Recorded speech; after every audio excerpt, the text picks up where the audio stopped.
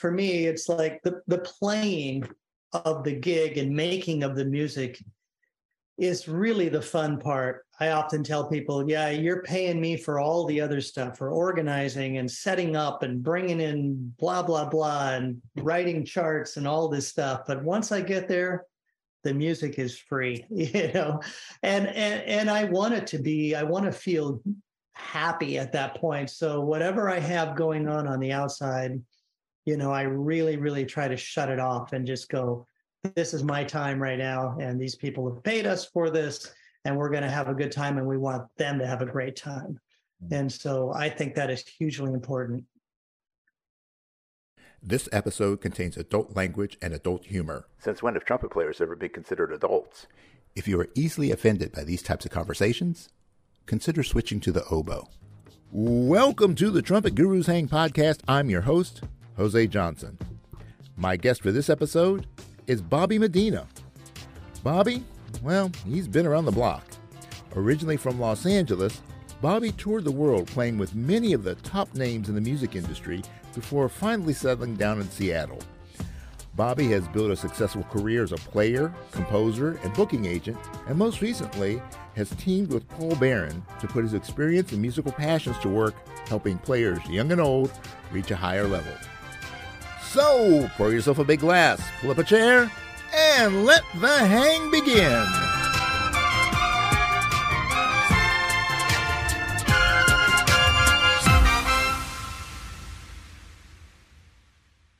And here we are back again for another tantalizing, titillating, whatever kind of hang. And I am joined this time by Mr. Bobby Medina. Bobby, it is a pleasure to finally get a chance to connect. We've been at this for a little bit, but it's good to finally have you on the show.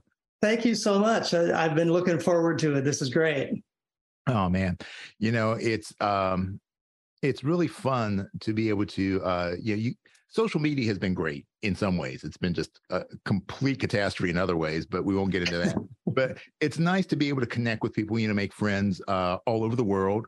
And then, there's something special about that when you can take that relationship to the next level. So for us being able, we're not in the same room, but at least kind of face to face to talk to each other and get to know each other.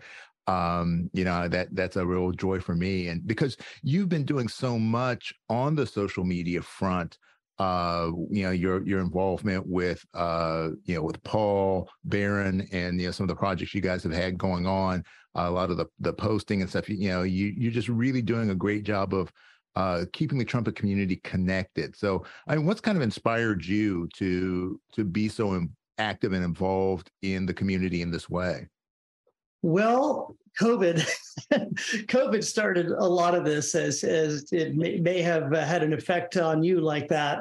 But I had a lot of time on my hands. I'm pretty much just a professional trumpet player. It's mostly what I do. I don't teach a whole lot anymore. At one time years ago, I had tons of students and all that, but over the years, I've developed an agency, and I've developed a career as a solo artist and whatnot. And so it's kept me really busy. So when COVID hit, I had a lot of time on my hands. And unlike a lot of people, I didn't have students and stuff. So I was just messing around one day, looking at a few groups and this and that.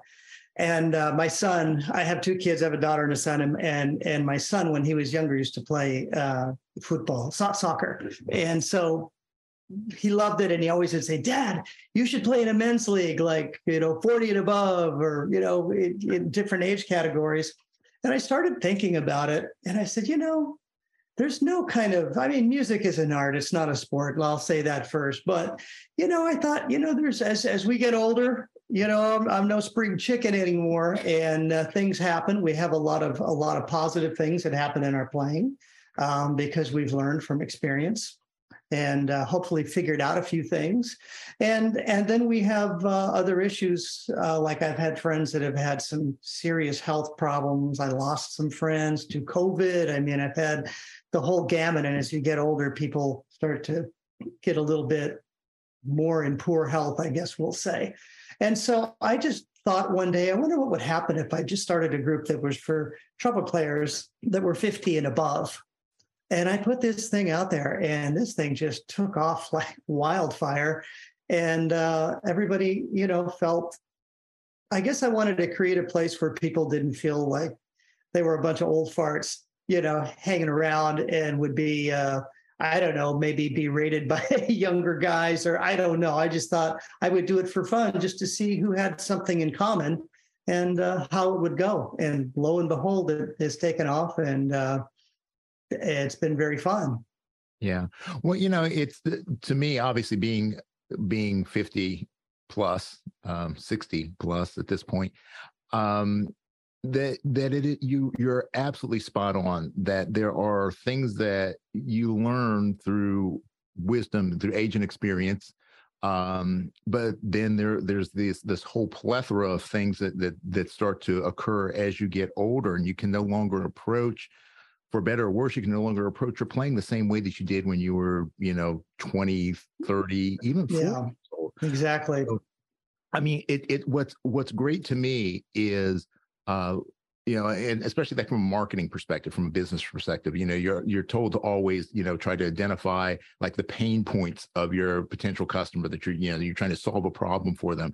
And that's one of the pain points, is that, for those of us who are a little bit older, that are dealing with things like, the way that your teeth change over the years, the way your muscle elasticity, the collagen levels in your body change, surgery, Your air capacity, yeah, all these surgeries changing, and there are very few people who publicly talk about these things.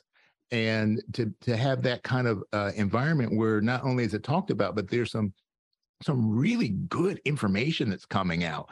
So, like for yourself, like, what are some of the biggest things that you've seen change over your career, the way you had to approach the horn, the way you had to approach music as a result of your age? And, how have you been able to make adjustments so that you're able to still perform at a high level? Well, it's ever evolving. I guess that's one thing. And I don't stick to any particular dogma about teaching. I mean, there are people that are out there that are like, my first, what I will say, great teacher was Jimmy Stamp. And there's a lot of people that believe that Jimmy Stamp is the way, or Carmine Caruso is the way. I studied with Carmine, or Claude Gordon. And I believe all of these teachers have great things to offer. Part of the issue that happens is people get locked into that one philosophy, and it doesn't always work for everybody. They all have their star students, but there's other people that it just doesn't work for. So I realized a long time ago, through my personal mentorship for over 40 years with Bobby Shute, and he used to tell me that you have to figure out your own way to do this. And it really, really is true. So, I mean, I've had, some minor surgeries. I've had, I feel like my air capacity is not the same that it used to be. I'm not a really big guy, so I never had a ton of air. I feel like I'm trying to stay just physically fit and strong. I kind of watch what I eat, and I exercise every day for the most part. I feel like my efficiency is better. I feel like I need to really focus on getting the machine working. And for me, what it has really, really boiled down to is really understanding how to get my whole body involved in playing, and not just this. And I think too many people just only focus on this, and I'm going to play this routine, and it's, I'm going to get better and stronger, and it works a little bit, but in the long run, it doesn't always work. And I would say it probably doesn't always work for most people. Yeah. It's so funny because there's so many, certainly there's a level of simplicity. You can boil it down to a very simplistic thing. Put the mouthpiece to your mouth and put air through, and there you go. That's how you play the trumpet. But there's also a level of complexity because of the nature of the holistic system that is us. So you have so many different, I mean, the obvious physical things like, how's the strength of your embouchure? How is your air support? So yeah, we got those things, but then we also have other things that tie into that. So, how, your posture affects your ability to breathe and to play efficiently. Your mental state definitely does that. And as we get a little older and, when you're in high school, yeah, you got nothing to worry about, really. You have no aches and pains in those years, right? You get the pains, and you're also thinking about, as you get a little older, you're thinking about the mortgage, or you're thinking about how am I going to retire, or what am I going to do? So you've got all these different things that can get into your head that prevent the music from getting out of your heart and out of the horn. So I really like what you said, and I love Bobby as well, that you have to figure out how to do this, for yourself. But the only way to do that is, I mean, you can certainly do trial and error all the time. But when you're around all these different people and you can try to glean information from people and, try a little what Jimmy said, try a little bit of what Carmine said, try a little bit of what Roy Stevens said, and just find what works for you and put it together in your own unique mix. So, when you're thinking about, your progression over the past, let's say the past 20 years, what are some of the key areas where you felt like, okay, this is an area that I really have to not only rethink, but maybe reinvent if I want to maintain my control over my abilities? I would say that there are a couple of things that have affected me probably the most. And one of them is truly understanding. Well, the first one is being aware, because a lot of people pick up their instrument. I'm going to play my routine. I got an hour to practice or 2 hours or whatever I want to do, bop, bop, bop, bop, bop. And they pick it up and they do the same old thing day in and day out, without much results, and they wind up staying at a kind of at a plateau. We'll call it a plateau. They plateau and they never bump up to another level, and they wonder why they get stuck there. And there are a number, in my opinion. I'm going to preface that everything I say is related to me. It may not be exactly you, but in general, I've had to become aware of how my body works. And not just how my body works, but sometimes, and I think this is a huge, huge key point. A lot of just extremely great players that I've run across, my opinion again, they have a hard time explaining what they do because they may be more of a natural at it, and they often think they're doing one thing, but the reality is they're not actually doing that. And so I've been taught like all these different ways of breathing and all these different techniques. And until you figure out really how your body works and finding out if you're actually doing it right through experimentation, through visual aids, through different kinds of things, it's hard to get better. So breathing, things like that, understanding my body, understanding tension. Tension plays havoc in a lot of people's playing. And it's like there's tension right here. People play with a lot of tension in the center of their embouchure, and they wonder why they can't play any higher. They play with a lot of tension in different parts of their body. And tension is sympathetic. Our whole system is held together through muscles and nerves and sheathing over the muscles and all that. So one area affects a lot of others. And if we have tension or fears or worries here, it also translates into the rest of your body.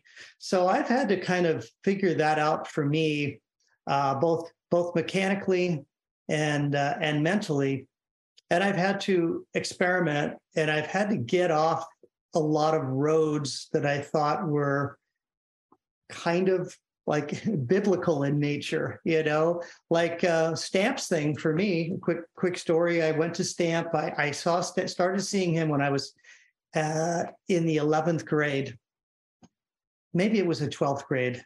I was still in high school, and I had two friends that had graduated. They were studying with him. off in college, and I kept bugging him, get me a lesson with him, get me a lesson with him, and finally he agreed to give me one lesson, and he kind of sized me up. And in this lesson, he told me, he said, first of all, I never see like high school kids. I only see people that are really serious. I'm going to give you one lesson, and then you're going to have a month to practice, and then you're going to come back. And if you're not like on top of it, then I don't have time for that kind of thing. But in a very nice way, because he was just a super nice man. And I went into the first lesson. I had braces. I had the world's airiest sound, most cloudy, unfocused sound ever. And I went into my first lesson, which was at Cal State Fullerton, my old alma mater down in Southern California. And Jimmy just asked me to play a couple notes. So I played a couple of long tones, and he heard what was going on. And he sat at the piano and he played a low C. He buzzed a low C on his lip, and I had never seen anybody do that. And I had a drum corps background and a marching band and all jazz band, all those backgrounds, but I had never really studied with anybody that was super, super serious, I guess, about the trumpet at that point. And I just found that fascinating. Then he started to play his little scale pattern. And I was just kind of blown away. So he asked me if I could buzz a pitch. And I had a hard time just getting low C out. Then I got low C, and he wanted me to do the scale pattern. I could not do the scale pattern. So he just had me go from C to C sharp, then C to C sharp and back down. And then it started coming in. Then he had me take out the mouthpiece. He had me buzz the scale pattern. And honestly, I always say 8 minutes because that seemed to be the average. I could go from being my worst chop day ever to my greatest feeling chops in just a matter of minutes with him, because he knew exactly what to do. So within a few minutes on my first lesson, my tone cleared up. And I mean, it was so vibrant and something I had never experienced. And I have never had that cloudy, fuzzy tone, although I wish I could get it sometimes. I like that Chet sound. I mean, I can kind of get it at times if I really need to, but he was a master at that, and teaching you how to get the machine going in his way. He had a lot of tricks and a lot of great ideas. Yeah. Well, with learning with anything, any skill, there's always everybody's got their own perspective on it. And we've been talking about that, it's a matter of where you're at personally, physically, emotionally, mentally, all those things come into play. And it's so easy to get caught up in the dogma. And sometimes I guess even the teacher starts to buy into their own PR.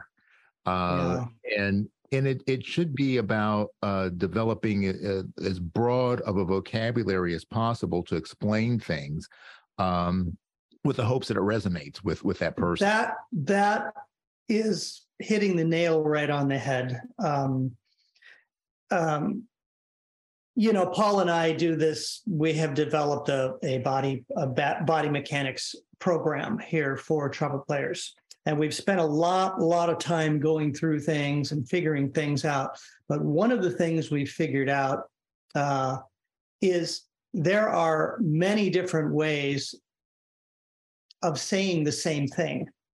And this is part of, I think, the dogma that exists from, whatever method it might be, whatever school of thought it might be. I think they're all similar. They're all paths leading to the same place, we can say, However, sometimes just a word, even at one point, before Shu had this really together in his breathing, in his wedge technique, we'll say, I remember him telling me to bear down on it.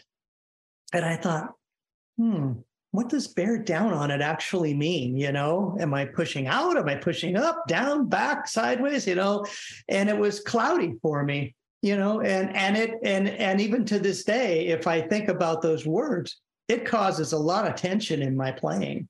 whereas if you say something else, it may free things up for you. Yeah. Well, and that's why, I mean, there's certainly a dichotomy that exists. Having access to more information, in theory, should provide you with a clearer picture of the possibilities of where any given potential problem, to find a solution. The more information you have, then the more you should be able to glean from that and to piece things together. However, the problem is that not all information is created equal. So there's just as much bad advice out there as there is good advice. Yeah, probably more bad advice than good advice, unfortunately. Yeah. So it's how do you put everything together in a way that A, makes sense, and two, is beneficial, and particularly beneficial in the long run. And to me, that's where the importance of having a mentor, a teacher, a coach, whatever you want to call it, that's where I think that becomes very critical. So, yeah, you mentioned Bobby as being, a longtime mentor, and obviously Jimmy Stamp, great impact on you. Were there any other people that really kind of helped you to codify the way that you approach the horn?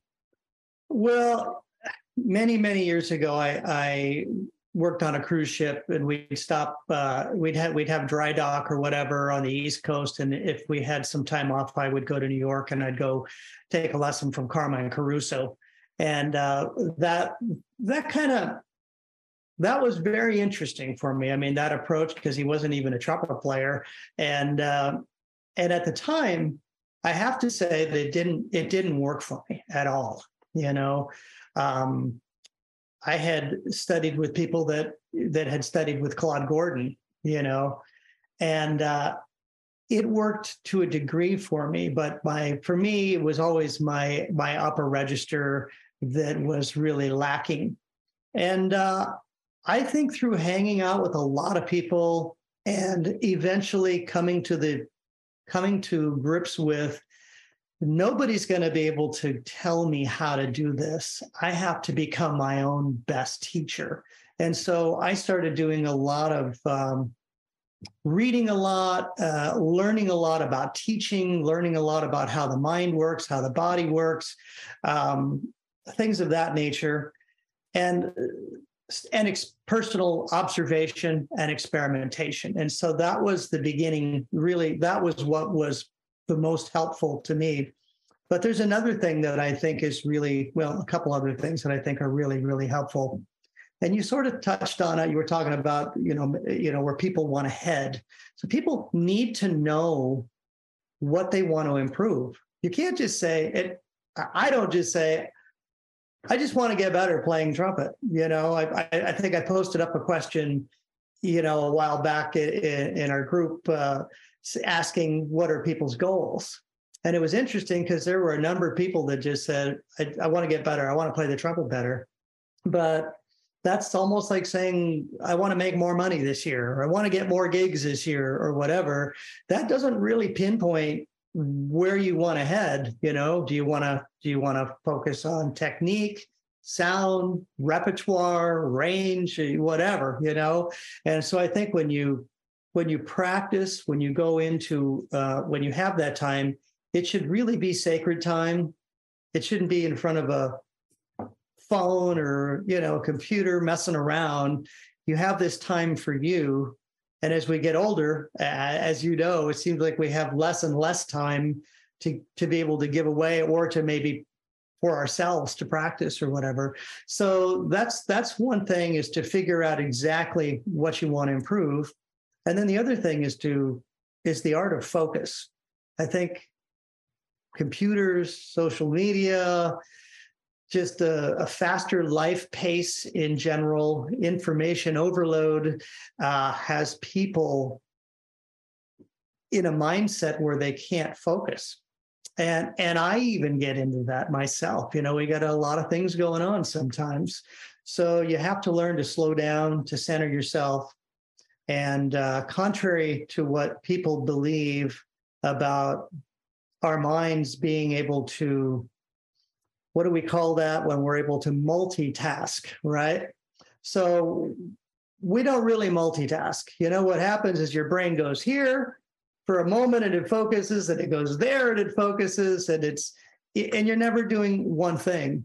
And so I think when you really want to improve your playing, you have to focus on one goal. And then you have, at least for me, this has been the most helpful. I focus on one thing at a time. That thing might be just the initial release of the note. Was it clear? Was it full? Was it centered? Was it vibrant? And I may do that.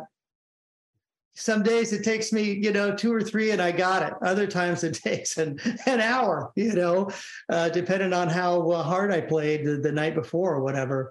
But to focus on one thing at a time is really powerful, whether that's air, your inhalation, your posture, whatever. But, I think that's been super helpful for me. And I think it would be helpful. I know it's helpful to other people because I've taught it. And there's been a lot of positive feedback about it.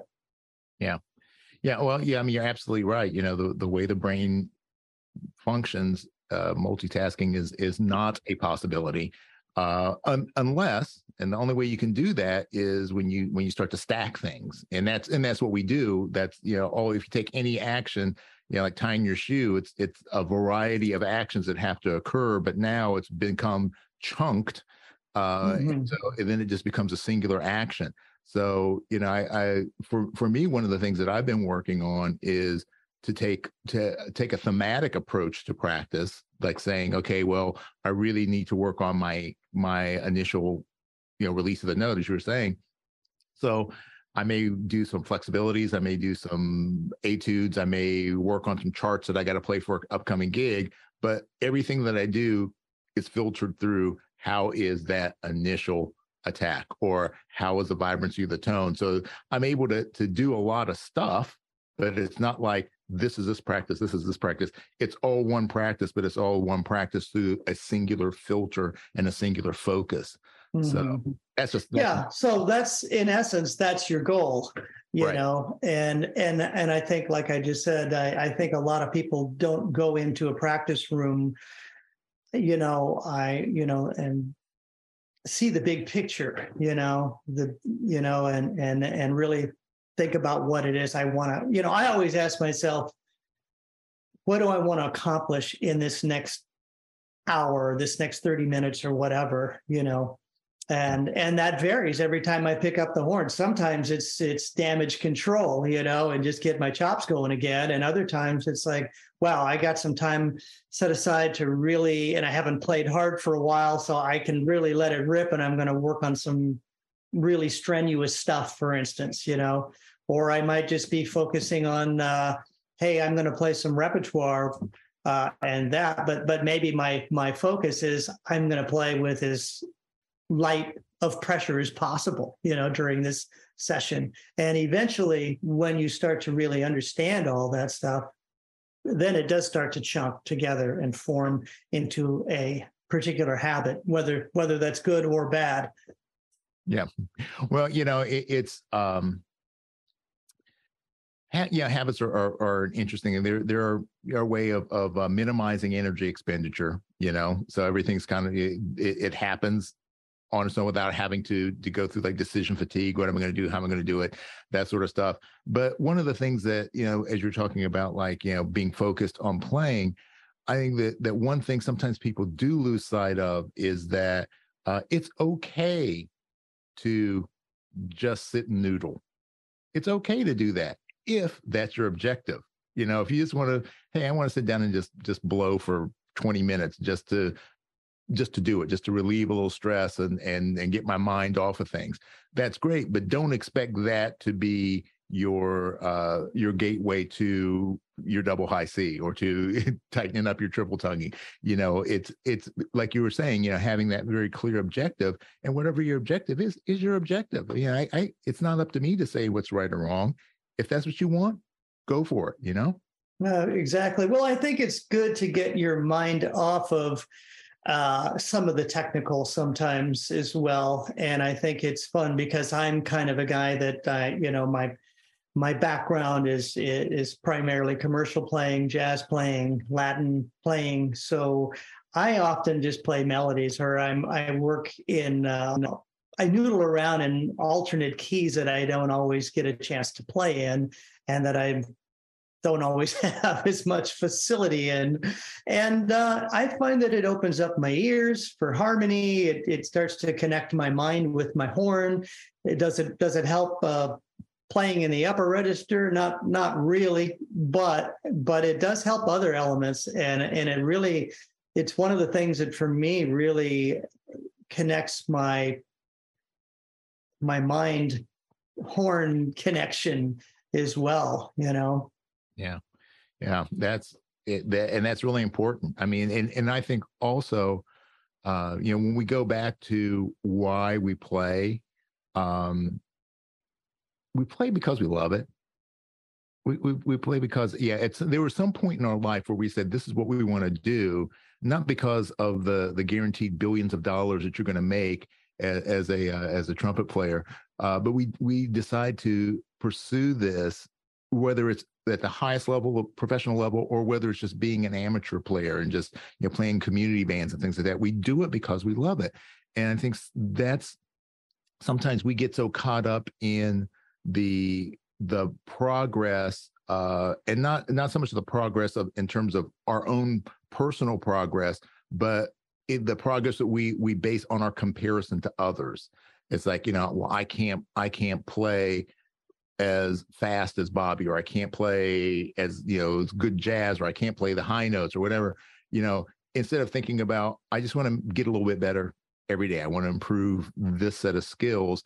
And it stops being fun because it becomes this it becomes torture almost. So, I mean, how do you keep the fun in your practice? Hey, it's Kaylee Cuoco for Priceline. Ready to go to your happy place for a happy price? Well, why didn't you say so? Just download the Priceline app right now and save up to 60% on hotels. So whether it's Cousin Kevin's Kazoo Concert in Kansas City, go Kevin, or Becky's Bachelorette Bash in Bermuda, you never have to miss a trip ever again. So download the Priceline app today. Your savings are waiting. Go to your happy place for a happy price. Go to your happy price, Priceline.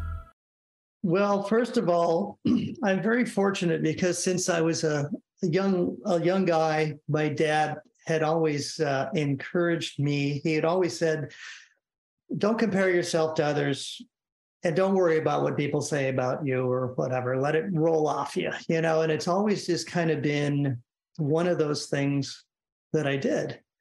And it's interesting how things go, how they work. I'm trying to think of where you were headed with that. Remind me on that. How do you keep the joy in? Oh, yeah. Well, I mean, for me, a big part of it, the trumpet has just, at this point in my life, it's just a habit, and it's something I feel like I need to do. It's like, I love doing it, and part of it is just the joy of doing it for the sake of doing it. I see noticeable improvement. We all have these days that are really great, and then we have other days that are not so great. And then on the days that are not so great, figuring out, oh, well, you're doing a little bit of this or you're doing a little bit of that. You better check this out. And then being able to repair it and sort of get off. I'm kind of off of the what Paul and I like to call the roller coaster of inconsistency. I've developed to a point where I know how to not fall off the track very often. And then when I'm off the track, I know how to get right back onto it.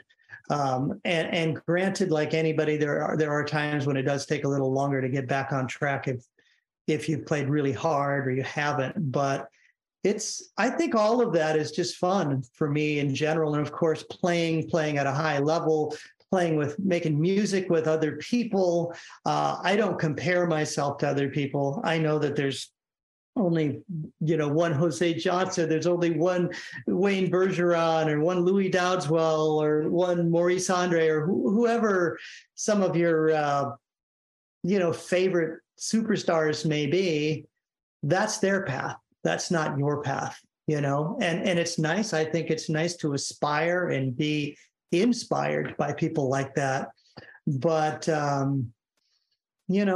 think it would be great to play, G above double high C anytime I wanted to and do certain things. But it's ultimately not what I get called for. And I'll give you a quick little sample. We did a New Year's gig, and I did a really nice, it was a VIP special dinner event for VIPs of a casino, of a really kind of nice casino. And the room was totally decked out. They had a beautiful sound system for us. And I did it with just a quintet, trumpet, tenor, keys, bass, and drums. And they just kind of they said, you do whatever you want, jazz or, just kind of keep, have a fun, but kind of light, mellow vibe. And I noticed that, and I've never, not that I don't usually this doesn't usually happen in a public type of event where you're there as background music and not as the show. But I played a number of ballads, and I had in this case, I had my Ulvain harmony mute, which I loved, and they had a great mic on me.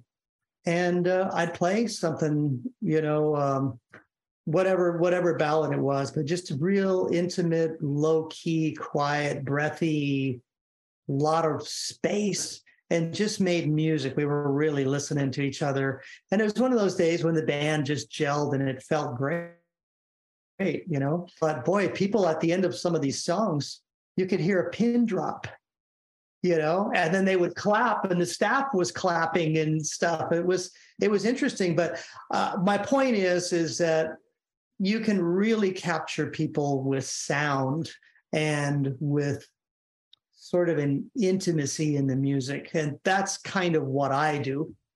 Other people capture it with excitement and, high playing and exciting playing. And that's another way to do it. But that's not always how I can do a little bit of that, but that's not really what I normally do. Yeah. Well, I think that is really an important point because, I say this a lot, that music is a form of communication. And, we don't all speak the same way. We don't all feel the same way. Some people are extroverts, some people are introverts, and your personality needs to be able to come through in your music, and to make it your music, not just you playing somebody's chart, but you actually playing music and making music. So, having that clarity, I think that's so important, because most of us go through lives like kind of chasing, the shiny object, where we're kind of like the squirrel kind of mentality, and not just really settling down and saying, no, this is who I am. And while all these other things are nice and they're great, but this is my lane, and this is where I can make the most impact. So, how did you come about that? I mean, was that always the way that you felt the music, or was it just something that developed over time? Well, it's a constant evolvement, I think. And of course, when I first started playing, I mean, I'll back up and I'll say that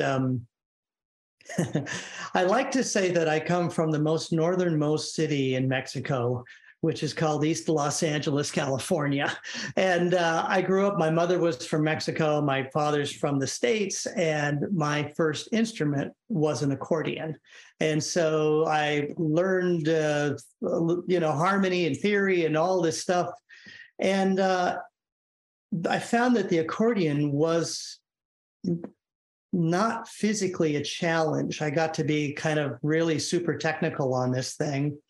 And then I switched in like junior high school. I got an old cornet and I picked that up, and it was really challenging to play, So it took me in another direction.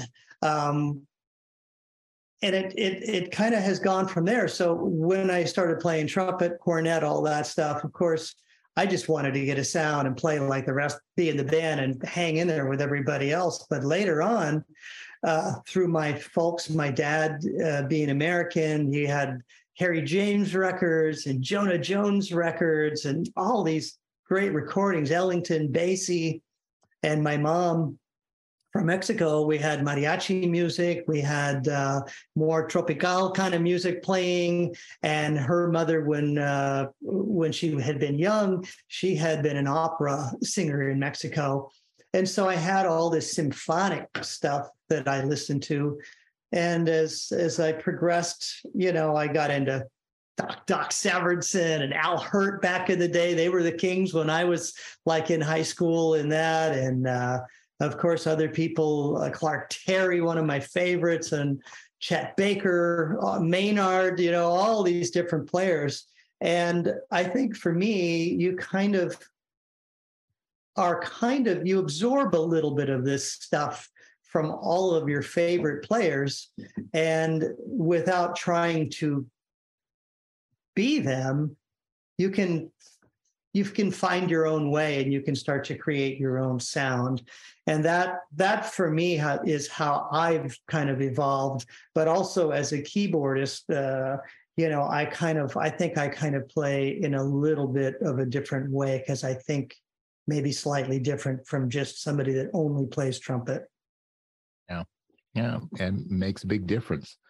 So, you obviously said, you played piano or accordion, played keyboards, playing trumpet, and you mentioned earlier that you started an agency. So, you do composition, you do arranging, you do you do booking and things like that? Yeah, well, with regard to my agency, the whole thing started many years ago down in Southern California, working with a guy who was British, but he was of Indian descent. And he was this really handsome guy, and he was older than me, and he was doing shows.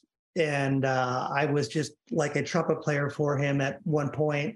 And then he realized I could play piano, keys, and then he realized I could play key bass.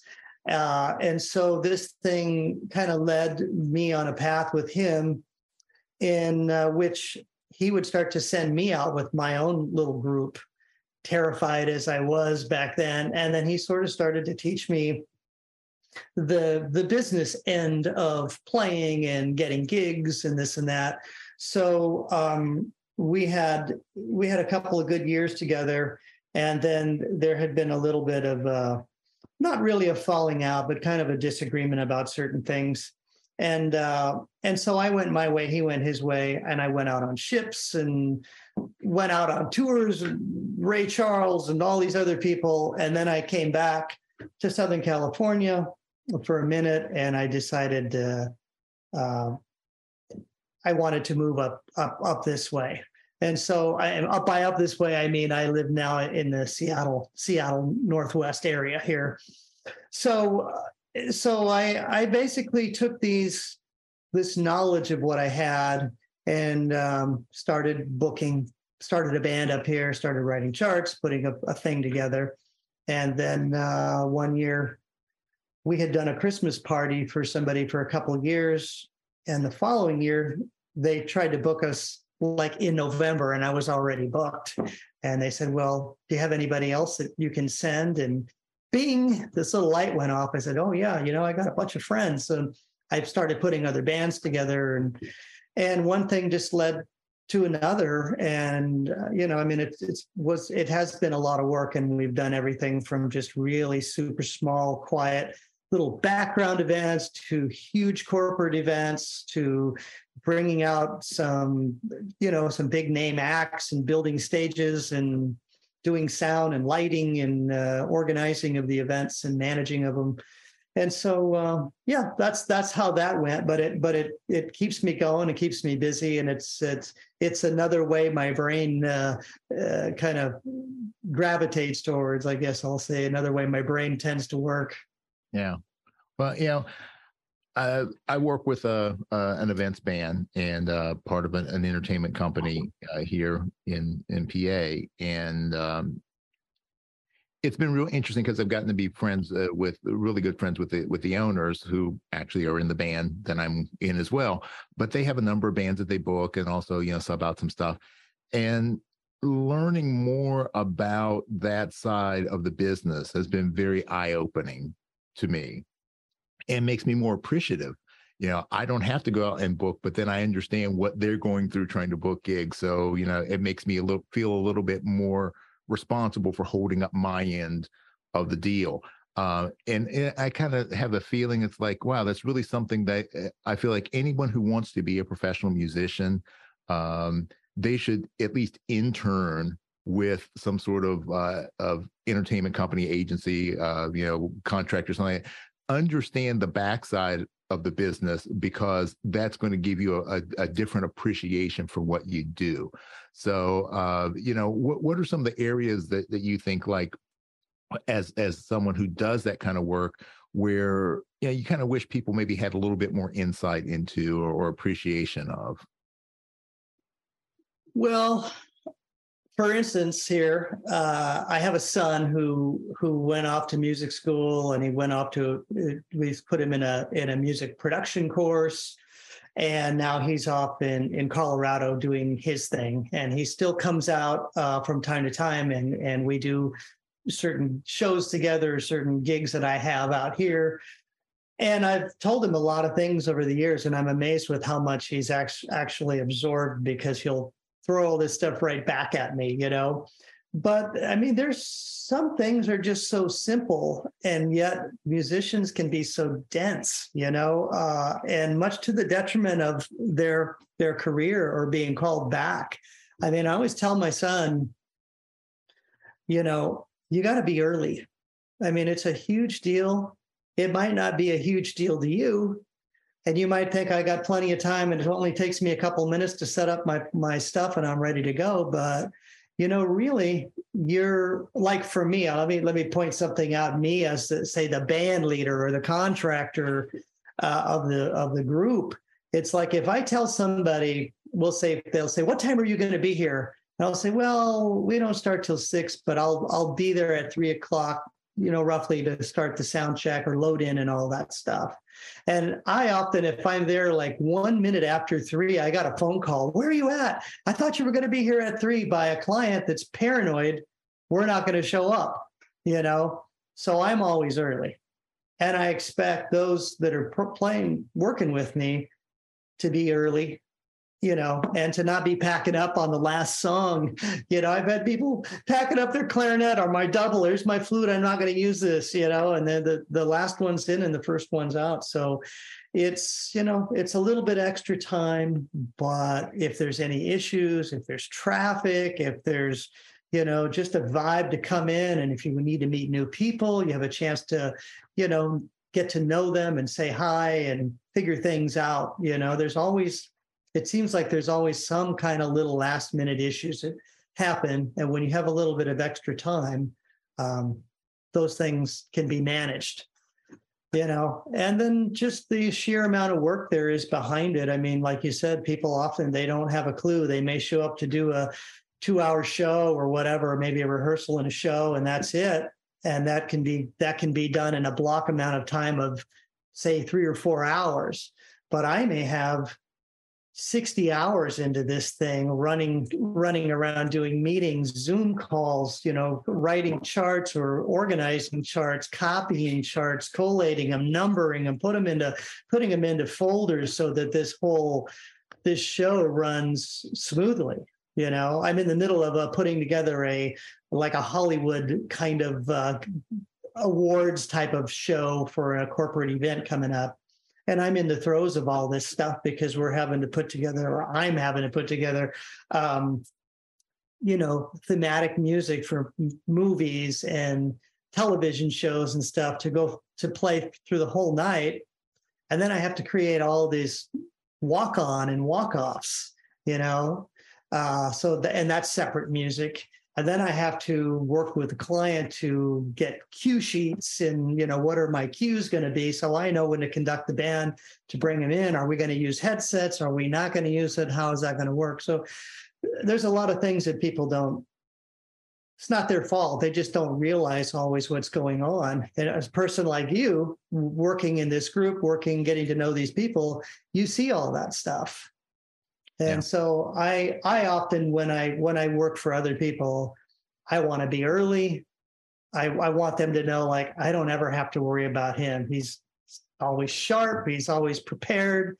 I got every mute that I need. I got every horn that I need, you know, and I take the time to quickly respond back to them and maybe even touch base, even when they haven't touched base with me. I'm pretty good about touching base a number of times with all of the people that I'm working with, you know. So I don't know. Those are a couple of important things, you know, and to be positive. Nobody wants to be around somebody that's a drag on a gig, you know, somebody that's complaining or bad mouthing other people, you know. And I think that's a really important thing. I mean, I hire people. I would rather have, and I saw Maynard say this one in a clinic when I was in high school, and this has stuck with me my entire life. And Maynard was talking about, I think somebody asked a question, how do you choose your guys and how good do you have to be or something like that? And he said, you know, there are guys that are spectacular that have so much talent, you know, but he said, I would, and they can be difficult to work with. I will work with somebody that has less talent, that's easy to get along with any day of the week. And I've revised this my own way to say that people can have this much talent, but most gigs only require, like, in this area, yeah, once in a while there's that, but most gigs are down here. So I want to work with somebody that's going to be fun, that I'm going to enjoy being around, so that I feel up and I'm not tired on the gig and I'm energized by it. And I try to give that back to them as well as our clients as well. Yeah. Well, I think that is really, really important stuff to keep in mind for anyone who's looking to be either to start a career as a freelance musician, or those of us who have been doing this for a while. You know, sometimes it's just a good reminder that you know, we can get lazy, we can get grumpy, we can do all those things that come with old age. But let's be civil. Civility is becoming a lost art.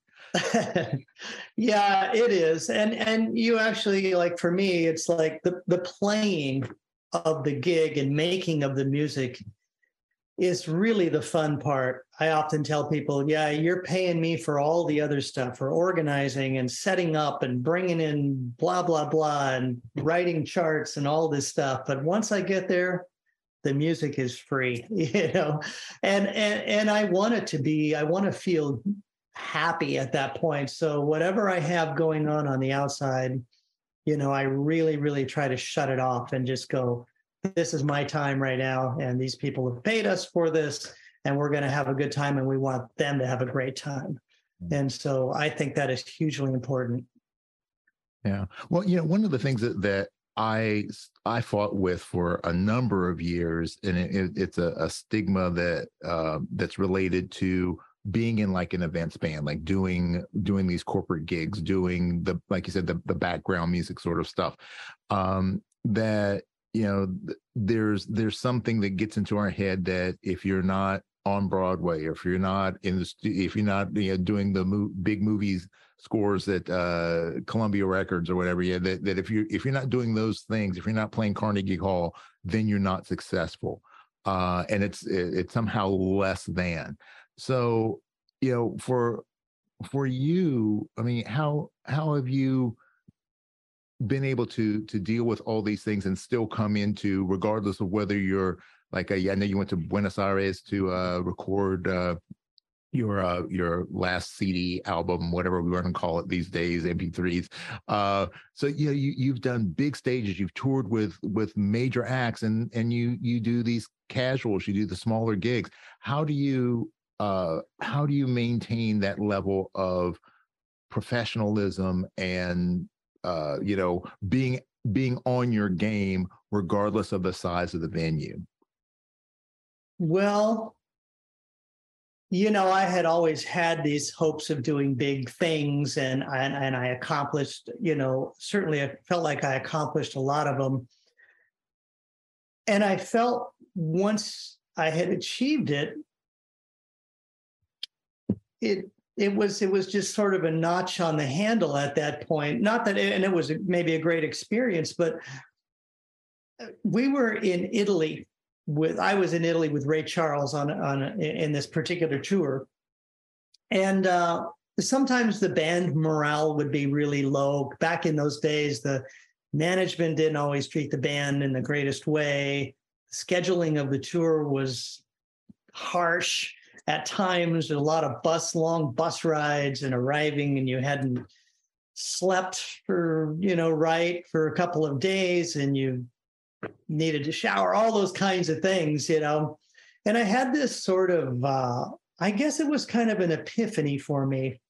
And I was looking out into the audience, and I just kind of said to myself, I said, these people that are here to watch this amazing Ray Charles, perform are the same people that go to local clubs and see weddings that their friends' kids are getting married in, or they're at a concert at a park or whatever. And it sort of changed my thought process about this whole being in the big time and in the big leagues all the time. I mean, I certainly like to do that, and I certainly still do some of it. But what happened to me is I eventually got married. I had lived in Europe for a while, came back to the States, got married, and then we had kids.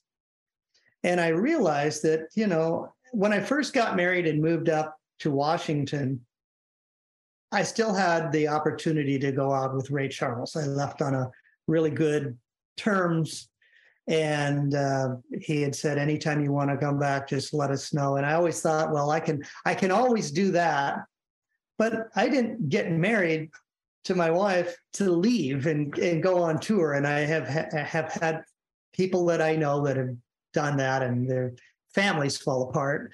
And I had been out for like 5 years, almost straight, doing different road gigs and things like that. So when I had kids, I realized that I really, really need to be around. And I had a great childhood. My parents were both around, supported us in every way possible. And I wanted to do that for my kids. And I was playing, I've been playing with the Four Tops and the Temptations for like, I don't know how many years, 35 or so years off and on. And one time I had some of the guys come over my house when we were doing some shows out here, and my kids were little. And I remember the following day, my kids saying, "Dad, how come you play with all these famous guys and you do all this big stuff, but how come you're not famous?" And I said, you like me to go to your soccer games, right? Yeah. You like me to go to your gymnastics events, right? Yeah. You like me to be there for your school shows, right? Yeah. So listen, I want to be here to sleep in my own bed and to be involved with you guys. And so, I choose to just mostly work around here. Once in a while, Dad does this or that, or does some recording sessions with these guys, or a quick little tour here or there. But for the most part, I'm around. And for me, I always felt like I could make good music anywhere. You don't make good music just because you're in a Hollywood studio or on the Ray Charles band or whatever. You can also make great music with your own folks, and do it the way you want to do it. There's a lot of pluses to it. And again, I think it's not comparing yourself to anybody, but just maybe trying to enjoy and be happy with what that you're doing what you want to do. That's how I feel about it anyways. Yeah. Yeah. Well, and it ties in with what we were talking about earlier about, practice and having clear objectives. And, I think that's where a lot of people get themselves into trouble, is that, Eckhart Tolle, he has a quote about stress that I love. He said, "Stress is being here and wishing you were there." And that's what happens to a lot of us, is that, we want to, we think we want to be on the road, we want to be traveling, but then we get bummed out when all of our friends are getting married and having families and having the stability. And it's like, well, it's really hard to have both. And you kind of have to make that decision of what is your priority, make your choice, stick with it, and don't second guess yourself or don't be down on yourself because you're not doing what other people think you should do. As long as you're doing what's important to you, then that at the end of the day, that's the most important thing for you. I think so. Do you know, I'll give you an example of somebody I think that I would never in a million years have thought would, first of all, that I would even cross paths with this person, nor would they ever consider doing something like this. But this episode is brought to you by Paramount Plus. Get in, loser! Mean Girls is now streaming on Paramount Plus. Join Katie Heron as she meets the plastics in Tina Fey's new twist on the modern classic. Get ready for more of the rumors, backstabbing, and jokes you loved from the original movie with some fetch surprises. Rated PG-13. Wear pink and head to ParamountPlus.com to try it free. His name is Steve Rodby, and he was the bass player with Pat Metheny for many, many years on all these amazing albums. He's a phenomenal bass player. And a few years back, he moved up to Seattle. And I get this phone call from him one day, and he says, I heard you're the guy to call. He says, I need, my daughter's getting married. And, well, he told me who he was. And I said, you're not the Steve Rodby bass player, are you? He says, yeah. The guy that plays with Metheny? Yeah, that's me. I moved up here now. And so I said, wow, so we chatted for a little bit. His daughter was getting married, and they wanted a cello player to do some kind of hip, different types of music. And I know the guy. I said, I got the perfect guy for you. So I organized it and put it together. And so he started talking, and he says, yeah, I'm totally new to town, just trying to get the, feel for things around here. And so I started telling him what I do. And he says, I lived in Chicago for years, and I played with this corporate band out there.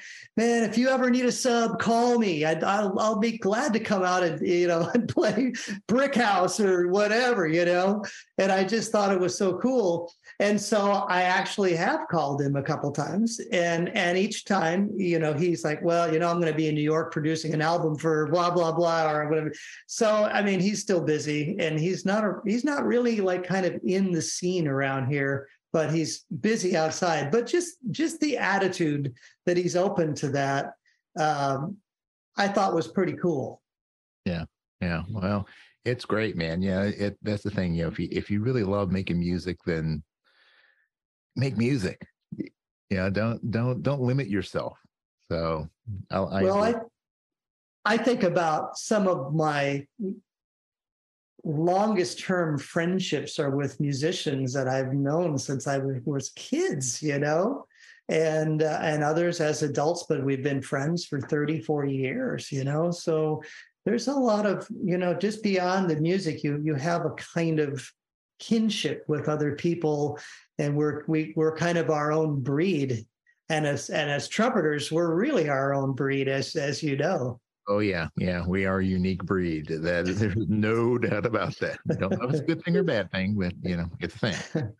All right. Well, I tell you what, Bobby, we've got 4 standard segments that I like to do every episode, and I want to get going on the first one, and it's our newest one, and this is called Go Practice.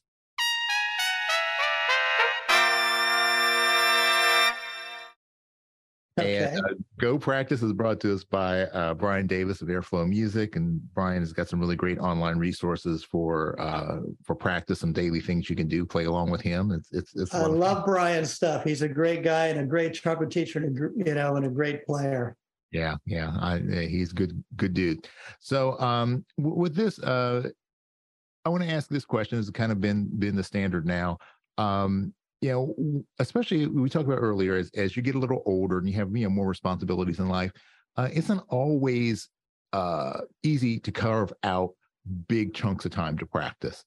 And so efficiency in practice, I think, is a great thing. So if you're thinking about for a busy day for you, what are the things that are like your non-negotiables that you cannot go a day without doing? And then what are the things that become, more of the flexible optional approaches to practice that you can incorporate when and if you have the time? Well, years ago, Bobby Shue told me, he said, I went to learn to sail. And he said it was a 6-week course. And people get all hung up on always having to be on it, because I had been on a horn, like, I think it was about 2.5 years without ever taking a day off. I had this thing in my mind. And he'd say, I came back from the 6-week sailing course and I had to play a gig like that evening or whatever. And I went in and I did it. And he said, yeah, I felt it, but I got right back on track and all that. And it kind of opened my mind up. He was really about kind of opening your mind up. So I'm kind of an advocate of taking a day off every now and then, whether that's once a week or every couple of weeks or whatever. I feel like it's healthy to get away from it mentally and even physically. Sometimes it's nice to get away from it and just do something else. That's me. So there's no like non-negotiable items, but in general, when I practice, the first thing I have to do, for me, is I have to get the machine going, and get everything working. And once everything is working for me, then if I'm limited on time, I only need to kind of touch on certain things. I may, touch on a couple of high passages. I may touch on a little bit of tonguing stuff. It kind of also depends for me on what's coming up. Do I have a certain kind of gig coming up that requires X, Y, and Z? So I'll kind of gear my practice towards what's coming up. So that's how in general, how I approach it. Yeah. Hey, that's very, very solid. Yeah. But there are other days too, when I will say that I love it and I have the time, when I'll spend half a day practicing 4 hours, 5 hours, when COVID first started, we had our group online, and I saw a lot of people just complaining. There's no gigs. There's nothing to practice for. And I was reacquainting myself with the Arbenz book and the Saint-Jacome and this and that I hadn't really gotten into for a long time. And I thought, wow, man, I'm like playing better than I've, on certain things that I've played in a long time. So that's just my attitude towards it. Yeah. Well, it's an interesting attitude because, when you say there's nothing to practice for, and when you're practicing for the gig, I think that's kind of the wrong mindset.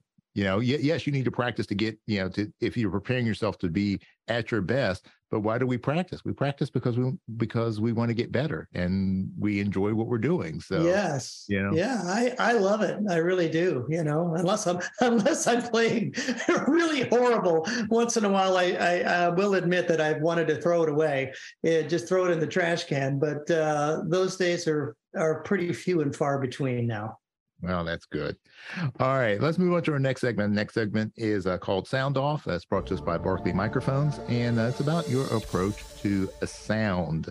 And I think particularly as we were talking earlier about the trumpet methods for those of us who are getting a little bit older. What are some of the things that you suggest to people, especially as they're coming along in the later years of their playing, about ways to better improve the quality of their sound, or to develop the kind of sound that's going to be sufficient for the kind of work that they're going to be doing? When we're young, our bodies are strong naturally, and we have our most elasticity in our muscles, and we have our largest air capacity. And it seems like I saw a chart, I think it was an Arnold Jacobs chart somewhere, where when you're 25, after you're 25, your lungs start to atrophy for the rest of your life. And so one of the things that I think trumpet players have a tough time with is their air capacity and understanding how to regulate it as well. But really, the air capacity thing is huge for me. I feel like I don't have the amount of air that I used to have. So we have to kind of fight it. And so I fight it by doing different breathing exercises. And I will just make a blanket statement to everybody. There's yoga breathing exercises, all sorts of breathing exercises, and I do a variation of a lot of them. But some of my very favorite ones are by this guy Wim Hof, and you can check him out for free on YouTube. WIMHOF, I believe is how you spell his name, and I do these exercises every morning and every evening, not only for my air capacity, but for cleansing my cells at the cellular level and oxygenating things. It has made a huge difference in my life. And it has made a big difference in my playing as well. Yeah, cool. Yeah. The Iceman, very familiar with his stuff. So really interesting. Are you doing the cold baths and? I do a little bit of that. I don't do the ice things, I'm not jumping in a pool of ice and stuff, but I do occasionally will go take the super cold shower for a while and hang in there, and I'll go out, and if I get back, like today, it's kind of a cold and rainy day, and I might go out in the elements just without a jacket on and just kind of be out there and really feel the cold, and work out in there for a while. So I do a little bit of that. All right. Well, God bless you, because I don't do the cold. So I should. My mother's from Mexico as well, so there's something genetically in me that says no, it needs to be warm. I know. I don't love it. I got to be honest. I don't love doing it, but I do feel what it does to you physiologically. And when you start to feel these things happen and it's working, there's a shift that happens in your thinking and in you physically. Yeah, absolutely. All right, let's move on to our next segment. Next segment is called Geared Up. Geared Up is brought to us by Venture Mouthpieces. Venture, where technology, design, and craftsmanship intersect. Use the code TrumpetGurus21 to get 10% off your order. And this is obviously about gear. And let's kind of stay where we are with us old cats. I know for myself, I've gone through some different ways of approaching my gear to become a little bit more efficient as I've gotten a little older. So what are some of the suggestions that you give to people that are maybe looking to regulate their gear to better suit the needs that they have at a senior-ish age? Mm-hmm. Well, like a lot of people, I started on a 7C, and I played very large mouthpieces for years, thinking that I could do it all on a mouthpiece like that. And years later, it became, you need a different kind of sound to play this kind of music. It's not, that you're not getting on that mouthpiece, And then I started understanding, and I stayed away from high compression mouthpieces. And for me, I will also state that a couple of things. I have a horn that I love, but for me, it's almost like kind of more, the mouthpiece is almost a little bit, maybe a little more important, and that balance between the mouthpiece and the horn is often overlooked. People just often go out and buy a mouthpiece, and they buy it because, I heard this shallow mouthpiece is the one. And it might not be a good match for your horn if your horn is a large bore or a medium bore or whatever. And so we all have a certain kind of resistance that we need to understand. So in general terms, and I don't love to generalize, but in general terms, I feel like I try to play more efficient, smaller mouthpieces that I can still get a good sound on, a sound that I feel that I like. And I think it helps. And I think one of the big complaints that happens about, I got a smaller mouthpiece, but I sound terrible on it, And for a long time, I didn't play smaller gear because I thought I sounded terrible on it. And what I realized many years later is that it takes time to acclimate to this mouthpiece, and to your sound will grow on this mouthpiece as well. And I think people oftentimes don't give it enough time. It can take a couple months, to really grow into a mouthpiece and really get used to it and understand it. So I advocate playing a little bit smaller. The smallest gear you can play with the right sound for the type of gig or music you're playing. Yeah. There you go. It's I'm going to say this too. I'm sorry. And it also goes over to my flugelhorn as well. I have like 3 different flugel mouthpieces that I play on. I have one that I do most recording and shows on. It's just super accurate, super in tune. I got a little bit bigger one for solo or general solo work, and then I got the big heavy duty when I want that big fluffy, super, super dark, cloudy sound. I'll use that. So it's not just about trumpet. It carries over into all the different instruments you play. Yeah. How about the accordion? Yeah, I play. The older I get, I want smaller and smaller, so they're lighter and my arches aren't collapsing. All right. Well, let's get on to our final segment. And our final segment is brought to us by Robinson's Remedy, rapid relief for your sore and tired chops. It's the Robinson's Remedy rapid fire round, a series of questions that bounces all over the place. And just need your quickest response. So, Bobby, my friend, are you ready? Yeah, I think so. I'll do my best. All right, let's see how we do. All right. First question. Who's the biggest influence on your life that is not a trumpet player? My father. All right. What is your favorite book? Autobiography of a Yogi by Paramahansa Yogananda. All right. What's the worst movie you've ever seen? Ooh. I saw this movie one time called Eraserhead. I thought it was terrible. So I'll go with that. Yeah. Okay. If you weren't a trumpet player, what would you want to be? A filmmaker. Okay. What's your favorite drink?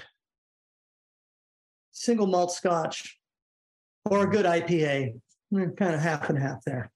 Okay. If you're going to go the single malt, are you a Highland, Speyside?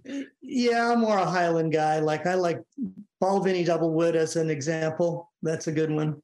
Yeah, Balvenie 21 is my favorite. Ooh. Yes. It's a good one. All right. You can have a dinner party. Invite any 3 living people. Who would you want to have there? Oh my God. That is so hard. Any three living people. Boy.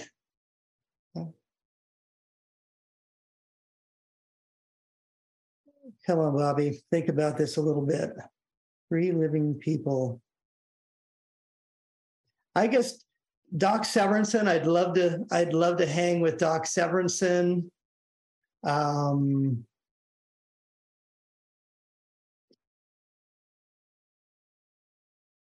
I think it would be, it would be fun to, I would love to meet with Steven Spielberg. I think he would be cool. And might be fun to pick somebody's brain like Elon Musk, maybe.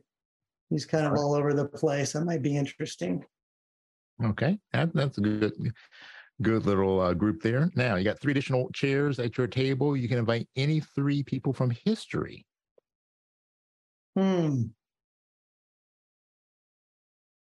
Plato.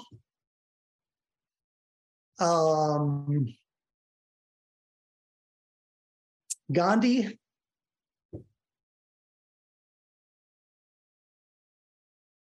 And Confucius. Oh, okay. So some deep philosophy going on there. Yeah, we got to add to that conversation with the other guys. Exactly. All right, good deal. Next question: lacquer, plated, or raw? Depends on the horn and the purpose, but in general, lacquer. Okay. What's your favorite quote?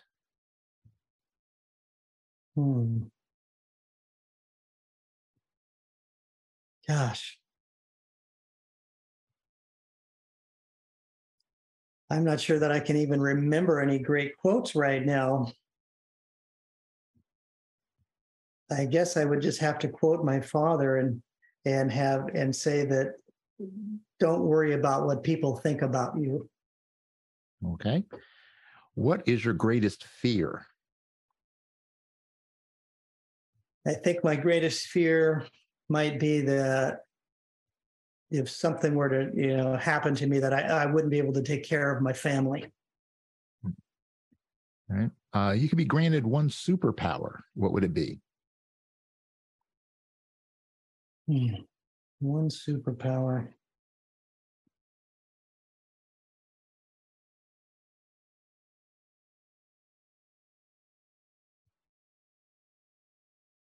Boy, this is a tough one too. I got it. My superpower would be to be able to speak any language in the dialect that they spoke it in any part of the world or universe I was in. Yeah. So I could speak it just like a native. Oh, communication. There you go. Then you can find out where the best food is. Exactly. All right. What aspect of trumpet playing do you feel is the most overrated?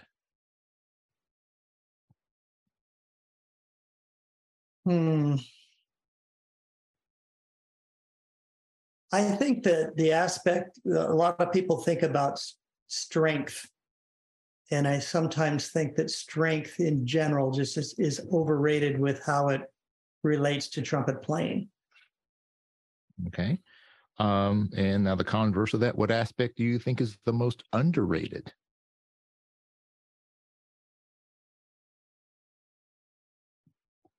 Communication through musicality. All right. You could go back in time and give your younger self one piece of advice about music. What would it be?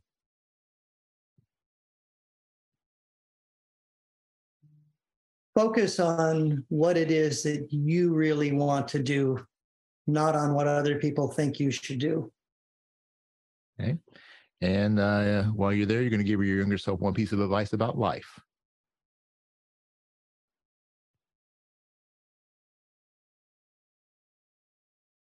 Don't worry so much. Understand that everything in general is temporary, and you always land on your feet, or you generally land on your feet.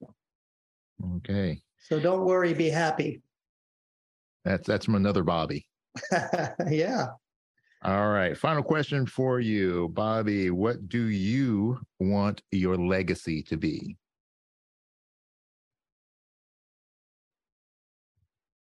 All I really want it to be is that I think that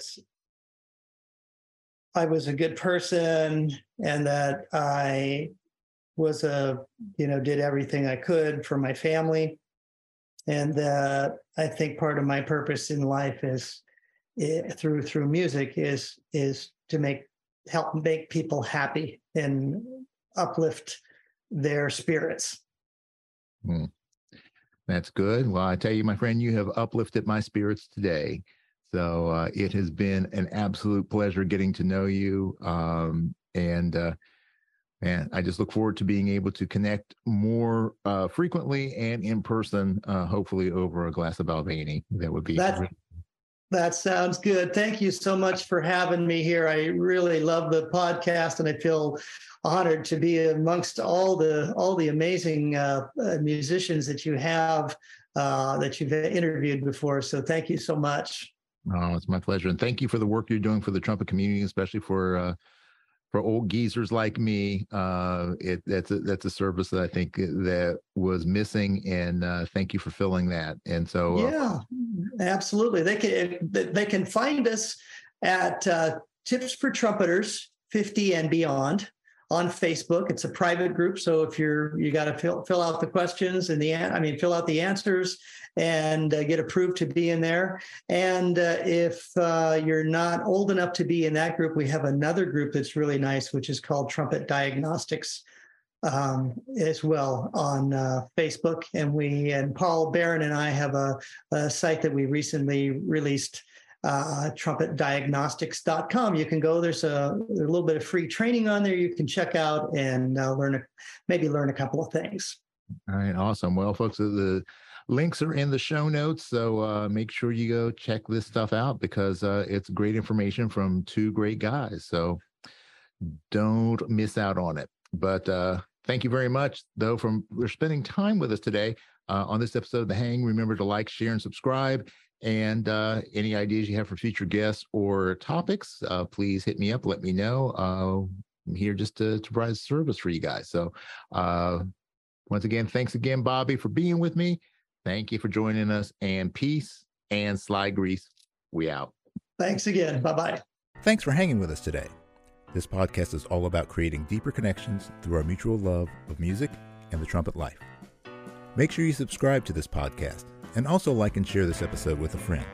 We want to see The Hang grow for show. Please support our sponsors and consider becoming a personal supporter of this podcast as well. Remember, for less than the price of a bottle of valve oil a month, you can keep this podcast moving smoothly.